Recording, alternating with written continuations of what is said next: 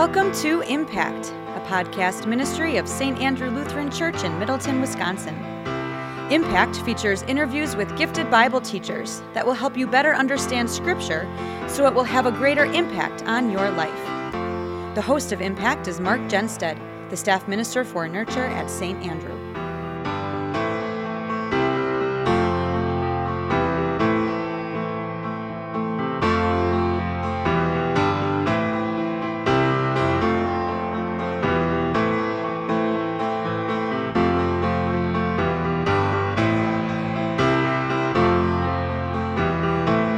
Hi, everyone.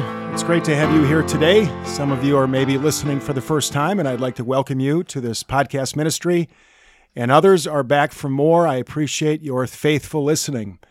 And all of you can take part in this podcast ministry in two simple ways. One, you can pray for our ministry, that it reaches more people, and that God's people are blessed through the study of His Word.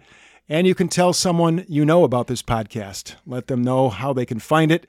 And all the episodes are available, and anyone really can dig into this treasure of Bible study that we impact. And what we like to say is the greater we understand Scripture, the greater impact it has on our lives. My guest today is Dr. Phil Huebner. I'm at Wisconsin Lutheran High School in Milwaukee. I'd like to welcome Dr. Huebner to Impact. Thank you. Glad to be with you today. Great to have you here, and we're going to talk with Dr. Huebner about 1 Corinthians chapter 13 today. Let's begin with prayer. Dear God, you know us so well, and amazingly, your love for us never fails. Thank you for your unconditional, unmatched, and unending love. Help us know your love more every day, and help us love others as you tell us. Amen. So, Dr. Huebner at Wisconsin Lutheran High School, first question, how long have you done ministry here? So this is my sixth school year that I'm wrapping up at the moment. Before that, I served for 9 years as a mission pastor in Palm Coast, Florida. So what's better, Florida or Wisconsin? Well, each one has... Where'd you grow up? Grew up here, okay. So each one has its advantages. Here, there's family and things I'm familiar with and things I enjoy, like the sports of the town and the other fun things in the city. Every now and then, winter's okay. That one day. So, just different. In Florida, being a mission pastor, we had to make new friends, which is always a blessing, but you're just not surrounded by the normal crowd of people that you know. So that's challenging. Being away from family is challenging. Beaches made it a lot better and the warm weather. So each place has its advantages, and we've always loved where we're at when we're there. Okay. Help us find Palm Coast on a map. So we like to say this is on the better coast, which would be the Atlantic Ocean coast. And our house was about 3 miles from the ocean. It's sad for me to say that out loud. It was a really wonderful setting, and that's, again, Atlantic side, just about 25 minutes north of Daytona Beach and 25 minutes south of St. Augustine. Very good. And so you've said you've been here 6 years. Right. Have you been back there since you left? Visited one time about 3 years ago with the family. It was great to see lots of people that we love. I guess we love traveling, so we don't like to go to the same place too often, but it's always a place near and dear to our hearts. Very good. Let's talk with Dr. Huebner about 1 Corinthians chapter 13. By the way, the kids here at Wisco, what do they call you in the classroom? I think they call me a lot of things, but I'm not sure all of them are repeatable.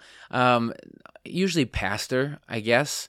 There is a nice viral meme going around that someone paid $2 to Photoshop my picture and take away my hair and add a mustache so that I could be Dr. Phil, like the other Dr. Phil. So, I don't care about those things so much because they're just kids. So I guess some of the really fancy pants kids call me Dr. Huebner, but most call me just Pastor. Okay, so either way, you're Dr. Huebner or Pastor Huebner. Hey, you works as well. Okay, yeah. Very good. Well, Pastor Huebner, we're talking about 1 Corinthians chapter 13. You teach this in the classroom here at Wisco? Yeah, that's right. Among two classes I teach is a senior elective called Friendship to Marriage that my wife and I actually teach together. And most, maybe 90% of the seniors end up having that class. And as we walk through that, it is what it says. We walk through relationships from friendship to dating to marriage, understanding what real love is, etc. So obviously a big chunk of that is God's love. And we do read 1 Corinthians 13 and talk about that in the context of what is actual love. Okay, and what else do you teach here at Wisco, and then other duties? So another class I teach we call Proclaiming Christianity. That's sophomore religion. It goes through the book of Acts and then some of the letters Paul writes. So Acts and the epistles, I guess you could say. I really only teach 3 periods, though, out of 8 in a given day because I do a lot of other things. So I help plan our daily worship for our chapels every day. I run our mission trip program, which has become rather large right now. So we send lots of kids all over the world on mission trips. And I probably spend the most amount of my time counseling pastorally with students in my office. And this is one of those times of year where the breaks are going behind us and the end is near and prom is nearer and stress is high, so there's quite a few people that pass through with lots of tears. So I'm glad to love them and just share what God says with them in my office here too. So there's something you can do, folks. Keep Dr. Huebner in your prayers tonight. Say a prayer for him and his ministry here at Wisconsin Lutheran High School. 1 Corinthians 13, the chapter of love, well-known chapter. I grew up in the 80s. You don't know where I'm going with this, do you? What is love, baby? Don't hurt me? Is that close? Oh, okay. I grew up in the 80s and Michael J. Fox, Back to the Future, The Power of Love. Oh, yeah. So that's the first question, the power of love. That's a real thing, isn't it? What do you say about the power of love? Well, there's a lot you can say about that. And I think there's 2 perspectives. There's God's perspective and the world's perspective. I mean, you can go through all the shows on Netflix, Hulu, all the movies, the Disney, Shakespeare, poems, books, and all the more. Someone has got something to say about love. And it's such a powerful thing. There's emotion behind it. There's life impact. There's relationships involved. And that's what drives all this writing and the movies and, all that kind of thing. So it's powerful because everyone wants to be loved, naturally. You want to be loved. And I think all of us crave someone to love. So that's one side of it. But on the other side is understanding what is true love. And so my mind goes right away to one of those simple memory verses, God is love. In 1 John chapter 4, in fact, it says it twice there. So when I think about the power of love, I guess I think first of who God is and what God has done. So if God is love and I think about who he is and his attributes and what he's done toward us as people, then I start to really understand what love is and the powerful impact that it has on my life and the lives of others. Looking at the text here, folks, 1 Corinthians chapter 13. So if you're able to have your Bible open, terrific. Otherwise, please take time to read this chapter at some point. I want to read verse 1 and get Pastor Huebner's thoughts. If I speak in the tongues of men and of angels, but have not love, I am only a resounding gong or a clanging cymbal. So what's Paul getting at in this opening verse? Well, there's a lot of debate and question about what exactly is like the tongue or the language of angels. I'm not sure we can actually answer that with, specific certainty, whether angels have their own, angel talk, like German and Greek and English and angel talk, Angelese or whatever. Or it's just a different level of communication, or the fact that they can communicate with each other or with God, who really knows? But I think it's hard to separate verse 1 from the rest of that little paragraph. And so it goes on to talk about having the ability to interpret prophecies or the mysteries of God and having all this knowledge and all that kind of stuff. It really goes together. So I think the point he's getting at here is I might have all of these gifts, but if love does not accompany it, then it's really worthless. So, for example, verse 1, I might know all this like worldly languages or the angel language, whatever that is, but if I don't have love, then it's just a noise. It's a random nothing. It doesn't have any impact, like a gong clanging in my ears. Or if I have all this knowledge and can understand the prophecies of God, and you can be specific, even like the prophecies of God in the Bible, But if I don't have love, then how does that really benefit or help someone? Or if I have even a great faith that can, as he says, move mountains, and I trust in God so much, but if I'm a jerk to my neighbor, right? God says, love the Lord your God and love your neighbor as you love yourself. Then it really makes no difference. It doesn't benefit. It's not loving. So when I talk about this with students, with my wife in class, we usually read these verses and then kind of without telling them, we kind of keep going.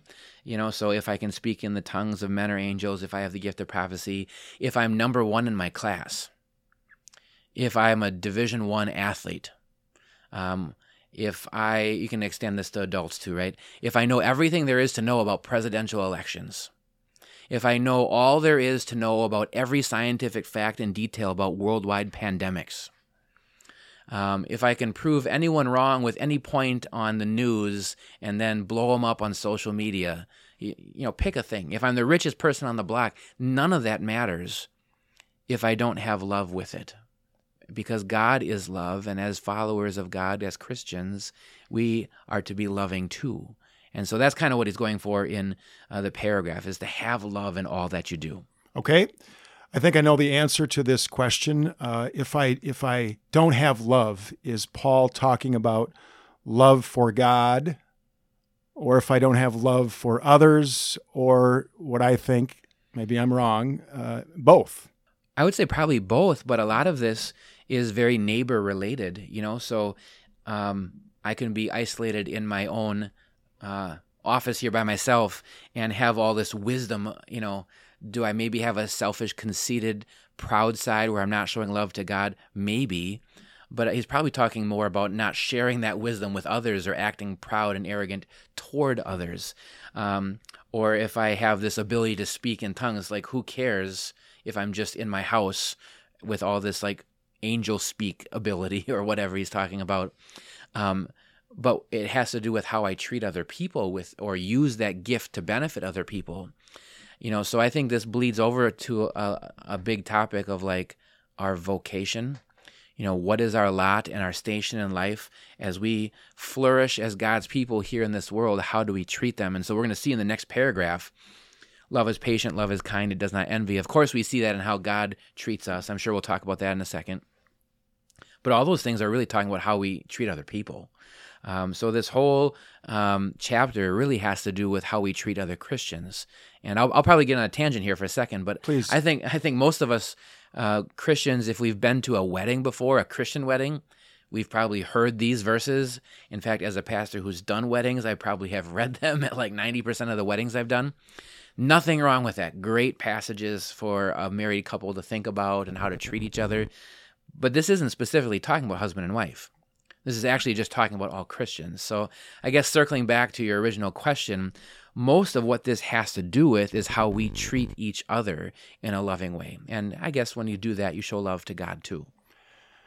The last phrase of this opening paragraph, we'll call it, the end of verse 3 says, if I have not love, I gain nothing.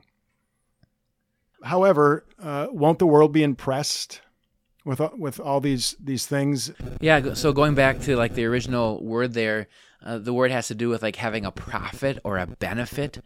So like what's the good or what's the benefit? And some of the words in these verses here and in the ones coming up sort of have a coloring of like being puffed up and proud. And so if I am kind of conceited and arrogant and do things only for myself, like what benefit is that really? And how many people can we look at in this world that have maybe puffed themselves up and have millions of Instagram followers or all kinds of like celebrity status or fame from a worldly perspective because they have been so successful in a worldly point of view and again built themselves up. But what does that really benefit? Who has that actually helped? How has that served God and how has that served my neighbor?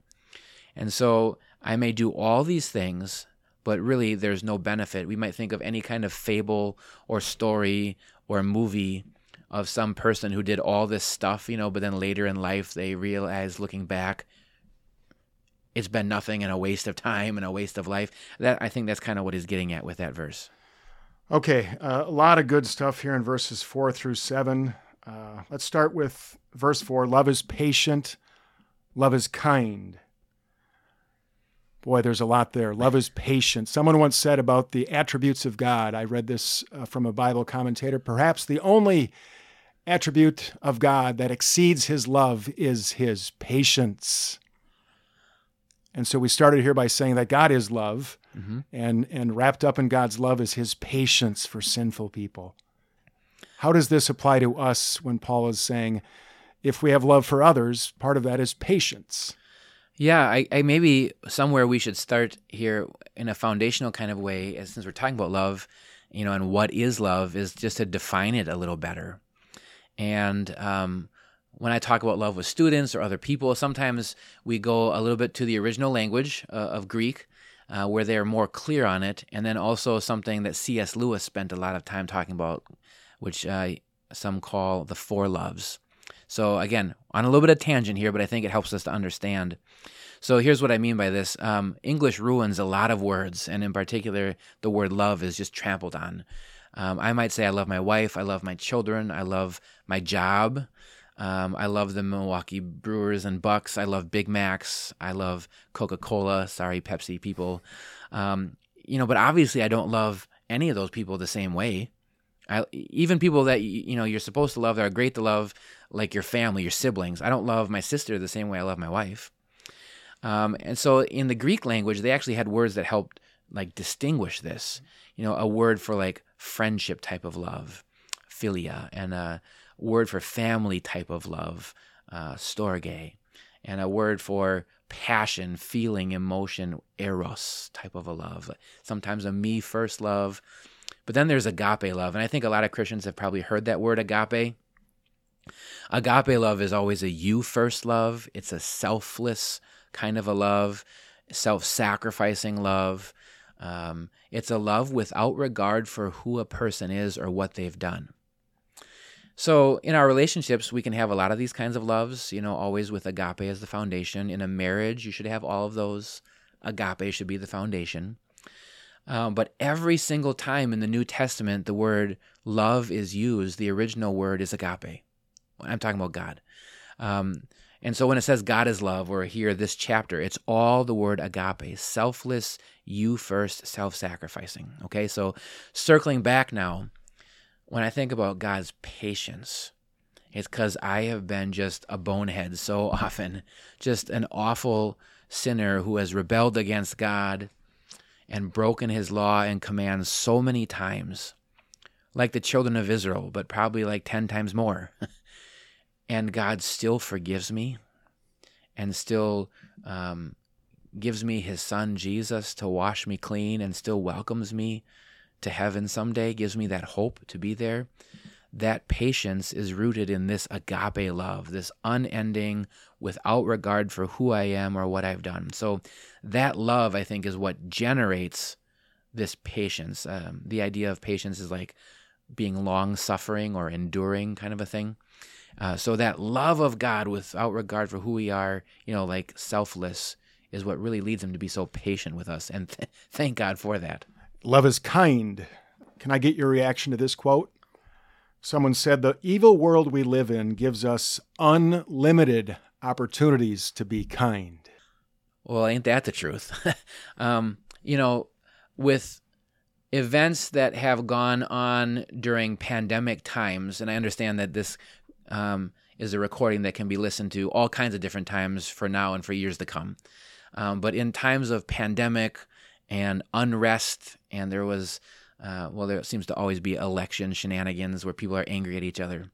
But it all kind of piled up in the times of this recording. There's a professor over at Wisconsin Lutheran College, Dr. Wade Johnston, who's a pastor too. I heard him say on a podcast, if there's ever a time for Christians, it's now. This is our time. And I think he was talking about what you're saying. There's so many things in this world that are sad and sorrowful and evil and bad, that for us to show kindness and love to others, what an opportunity for us. The word kindness in the original is kind of related to the word for grace. So there's, again, sort of like this undeserved generosity behind the word kindness, rooted in love. So I am doing a good job of being long and answering your questions. But the point is, yes, so many opportunities for us to be kind to other people and how we show love to them. Very familiar verse. Love keeps no record of wrongs. Can you elaborate on that one? That's tough, especially when you grow in time in your relationship with other people, like the longer you are with a person. So I'll give you an example from the class that we teach. We ask the students, of all these verses that describe love, which do you think is the hardest to do? And so they have all kinds of different answers about, well, this one's tough for me or that one's tough for me. But then we ask the question, what do you think is going to be hardest to do when you're married someday? And a majority of them actually change their answer from, whatever, being patient, to this one, keeping a record of wrong, because I think they naturally recognize that if you're married to someone for a year, 2 years, 5 years, 25 years, you could have a big record. There's a lot of backstory of all the things that you've done to hurt your boyfriend, your girlfriend, later on your spouse. And so to be loving in the sense of forgiving and being like God, wiping it clean, is so difficult. We live in a world filled with revenge and I'll get mine and you'll get what you deserve and all that kind of a thing. To be someone who is like God and drowns sin in the depths of the sea is so, so difficult. But that's what we're really talking about, right? God wipes the slate clean. To do the same as a Christian is so hard. And if I can take a time out and just another little tangent, because I know this thought crosses people's minds, that doesn't mean we have to be foolish. I think we use the phrase a lot, forgive and forget. Those are maybe two different things. So if I forgive someone who has really hurt me, or I know I've had church members who their children were hurt by people in a bad way, and just the thought of forgiving really troubles them. How can I ever forgive someone who did this to my kid? To forgive like Jesus, Father, forgive them, they don't know what they're doing, doesn't mean you have to forget it from the back of your mind forever or be foolish and set yourself or your children up for trouble in the future, So if you have a work person, a coworker, who is always giving you trouble and just being a jerk, being unchristian, being mean, you can forgive that person, but you can also work in a different, give them space. You can find times to not be around them and put yourself in temptation's way, right? So keeping no record of wrong doesn't mean you have to forget what people have done, but it does mean that we're forgiving like Christ on the cross, which, again, has no bounds to it. So we are defining what love is. Love is patient. Love is kind, or I should say Paul is defining. He also says what love does not do. It does not keep a record of wrong. Here's something what Paul says love does do. It perseveres. How does love persevere, or what is persevered by love? Well, it's just the simple understanding of the word, love gets through it. And this is where agape love is so, so important. And the irony of this is we were just talking about agape love and this concept of four loves today in the class that I taught with my wife, like just a matter of an hour ago. So it's ironic how that worked out. But we kind of chart out and graph out and do everything we can to help students understand if your love is shallow and based on feelings or emotions, it's never going to work. And so in our context, we think a lot about high school relationships, and I think of like the puppy love freshman thing, and they just you inevitably break up because it's all based on your feelings and like, oh, you're the best person ever, and then the first problem happens and then they break up.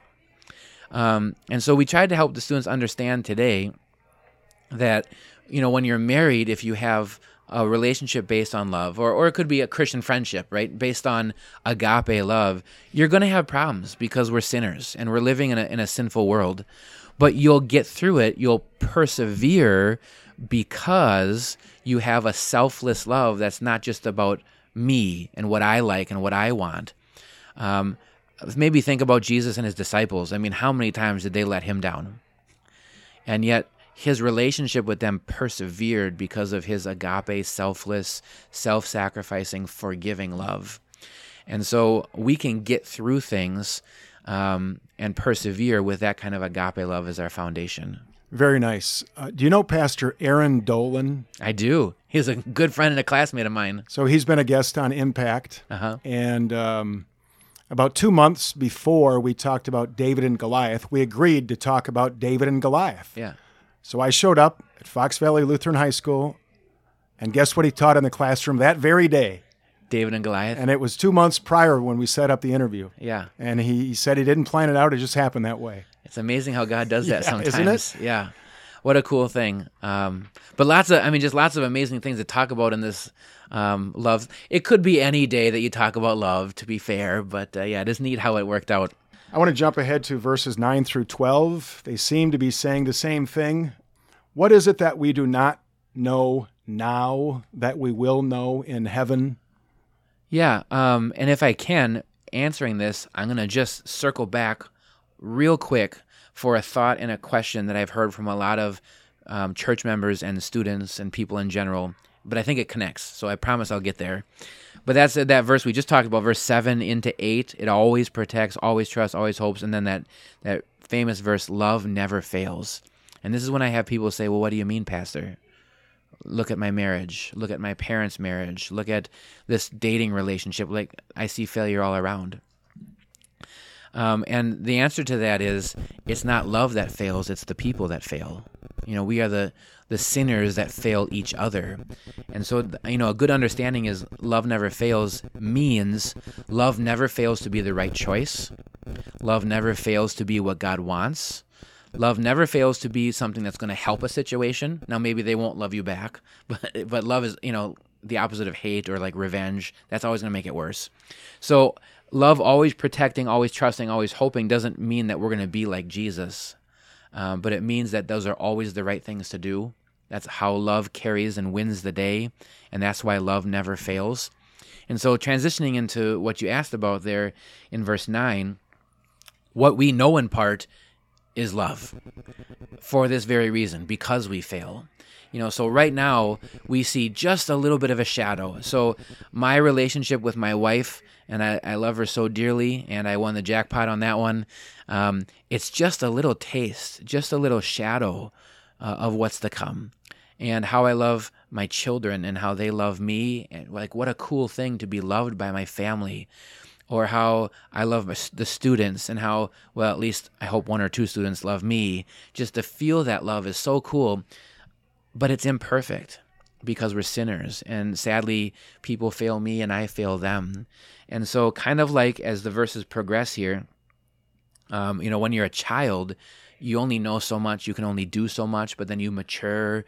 Paul says, when I became a man, I talked like a man, thought like a man. You grow up into things. And yes, we grow in love. We grow in our understanding of love as Christians. God willing, we grow in how we love each other, our spouses, our families, our Christian brothers and sisters, etc.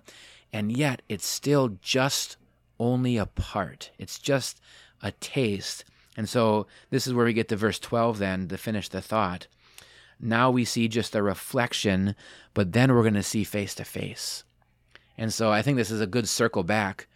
If God is love, all these things are just a taste to the great marriage feast of the Lamb, the great wedding when the bridegroom Christ will come back, or he calls us home. And we, the bride of Christ, are there, and we get to see love embodied, God, Jesus in human flesh, face to face. And then the light bulb will go on, and it'll be like, oh man, God, those blessings on earth were so cool. Thank you for my marriage, my family, my friends, brothers and sisters. But I know now that it was just a taste of what I have with you, right? Love forever with him, which is really cool. And the familiar closing to this chapter. And now these 3 remain, faith, hope, and love, but the greatest of these is love. Why does Paul single out love as the greatest Christian virtue? Yeah, thanks for asking that. I was hoping we could talk about it because I really love this verse. And it's all over Christian artwork. People have little posters and decorations in their house, which is cool. But I'm sure not everyone really gets the full understanding of it. So I guess we can express it this way. to put your faith or trust in someone, in God. Do you need to have faith in God? Put your trust in him when you're in heaven and face to face with him, right? I mean, not really, because I'll be there. Like I have faith that certain places in the world exist, and then I go visit them and I know it's real. So in heaven, we won't really need faith because we'll have God face to face in that close personal relationship. Same thing with hope. Right now, I have the hope of heaven, but my son does not hope for a PS5 for Christmas because he got one already, right? You hope for something you don't have. And so we won't need hope anymore when we're in heaven either, because we have the object of our hope. So why is love the greatest of these? Faith and hope go away when we're in heaven because we have, like what we're looking forward to or what we're trusting in. But love is the one thing that will remain forever and ever because, again, God is love. And we will experience that loving relationship with each other and with God forever and ever and ever. And so love is the greatest because it's the one thing that you can enjoy with no end. How about an application question directly? You've already answered this many times over, I would say indirectly. Here's a direct question. When I am struggling to love my spouse, or I'm struggling to love a family member, I'm struggling to love a colleague, I'm struggling to love a friend or a neighbor, Pastor, what should I do? Run to the cross would be the first thing I would say, maybe the best thing. So we run to the cross because that's where we lay our sins at Jesus' feet. When we struggle to love people, sometimes it's because they've sinned against us, but oftentimes it's our own sinful nature that gets in the way. Selfishness, pride is often at the root of it, arrogance, any number of things. So first I run to the cross, and if I'm sinning, I lay that at Jesus' feet, and I know it's washed away and washed clean. And then second of all, knowing that I have a clean slate and forgiveness in his agape, selfless, self-sacrificing love at the cross, that's where I'm also going to find strength. Strength that will fill me and then spill over from me to other people. So when I struggle to love, what can I do? Run to Jesus, not just as an example, because who can ever match Jesus, right? But as my motivation, as the gospel that fills me, the good news that fills me over so much to spilling, some people use a rain gutter as an illustration, right? It fills up and then it shoots out, or like a pitcher of love filling up a cup of water and then it overflows. Same kind of thing. Run to the cross, and the more I fill myself with God's love in Jesus, the more that's going to give me strength to spill over to other people. And give our listeners a real practical, tangible way of how to run to the cross. What does that look like? Well, it can be a lot of different ways, but finally, how does God come to us? So maybe I'll flip that backwards. If God is love, I want to be connected to that. So how do I get connected to God? Well, the way that God connects to me is through his word and through his sacraments. And I can get the word personally at home, and I can get the word publicly in church along with the sacraments. So to put my nose in the book and my rear in the pew is going to do a lot of good, because that's when God comes to me with his love. The God who is love comes with his love in the word and sacraments. So real, tangible, to be in worship and to be in the word, to be fed by the sacraments and to reflect on my baptism. That's how God fills my heart. He comes to me. He works in me through the power of his Spirit. And we remember the Bible verse, the fruits of the Spirit. What's the first one? Love, joy, peace, patience, etc. So when I'm around these things, these means of grace that the Spirit uses, that's when we're going to see more fruits like love. Very good. Pastor, Dr. Huebner, if we were going to continue this conversation for another 30 minutes, and I said, but let's find a different chapter, a different section in the Bible to talk about. What, off the top of your head, what might you choose? I would point people right away to 1 John, and you can read the whole letter of 1 John. I think there's 5 chapters, if I remember. You can read that in 20 minutes, probably. They're short chapters. And the Apostle John is often known as the Apostle of Love. And 1 John is really filled with love. If you want to hone in on chapters 3 and 4, that's where we hear those verses about God is love. But, this is how we know what love is. Jesus Christ laid down his life for us. Verses like that, which point us back to Christ and his cross. So 1 John would be my first choice. That sounds great. You heard it here, folks, from Pastor Huebner. He's going to be back on Impact down the road, and we will talk about 1 John chapters 3 and 4. Deal? Sounds good. All right. Thank you for being here today. And folks, I'll leave you with these words from the Apostle Paul in Romans chapter 5 about God's love. But God demonstrates his own love for us in this: while we were still sinners, Christ died for us. Thank you for listening to Impact, a podcast ministry of St. Andrew Lutheran Church in Middleton, Wisconsin. Our email address is impact@st-andrew-online.org. Please tell your friends and family about Impact and pray for this ministry. Impact is new every Monday, and all past episodes are available. The better you understand Scripture, the greater impact it will have on your life.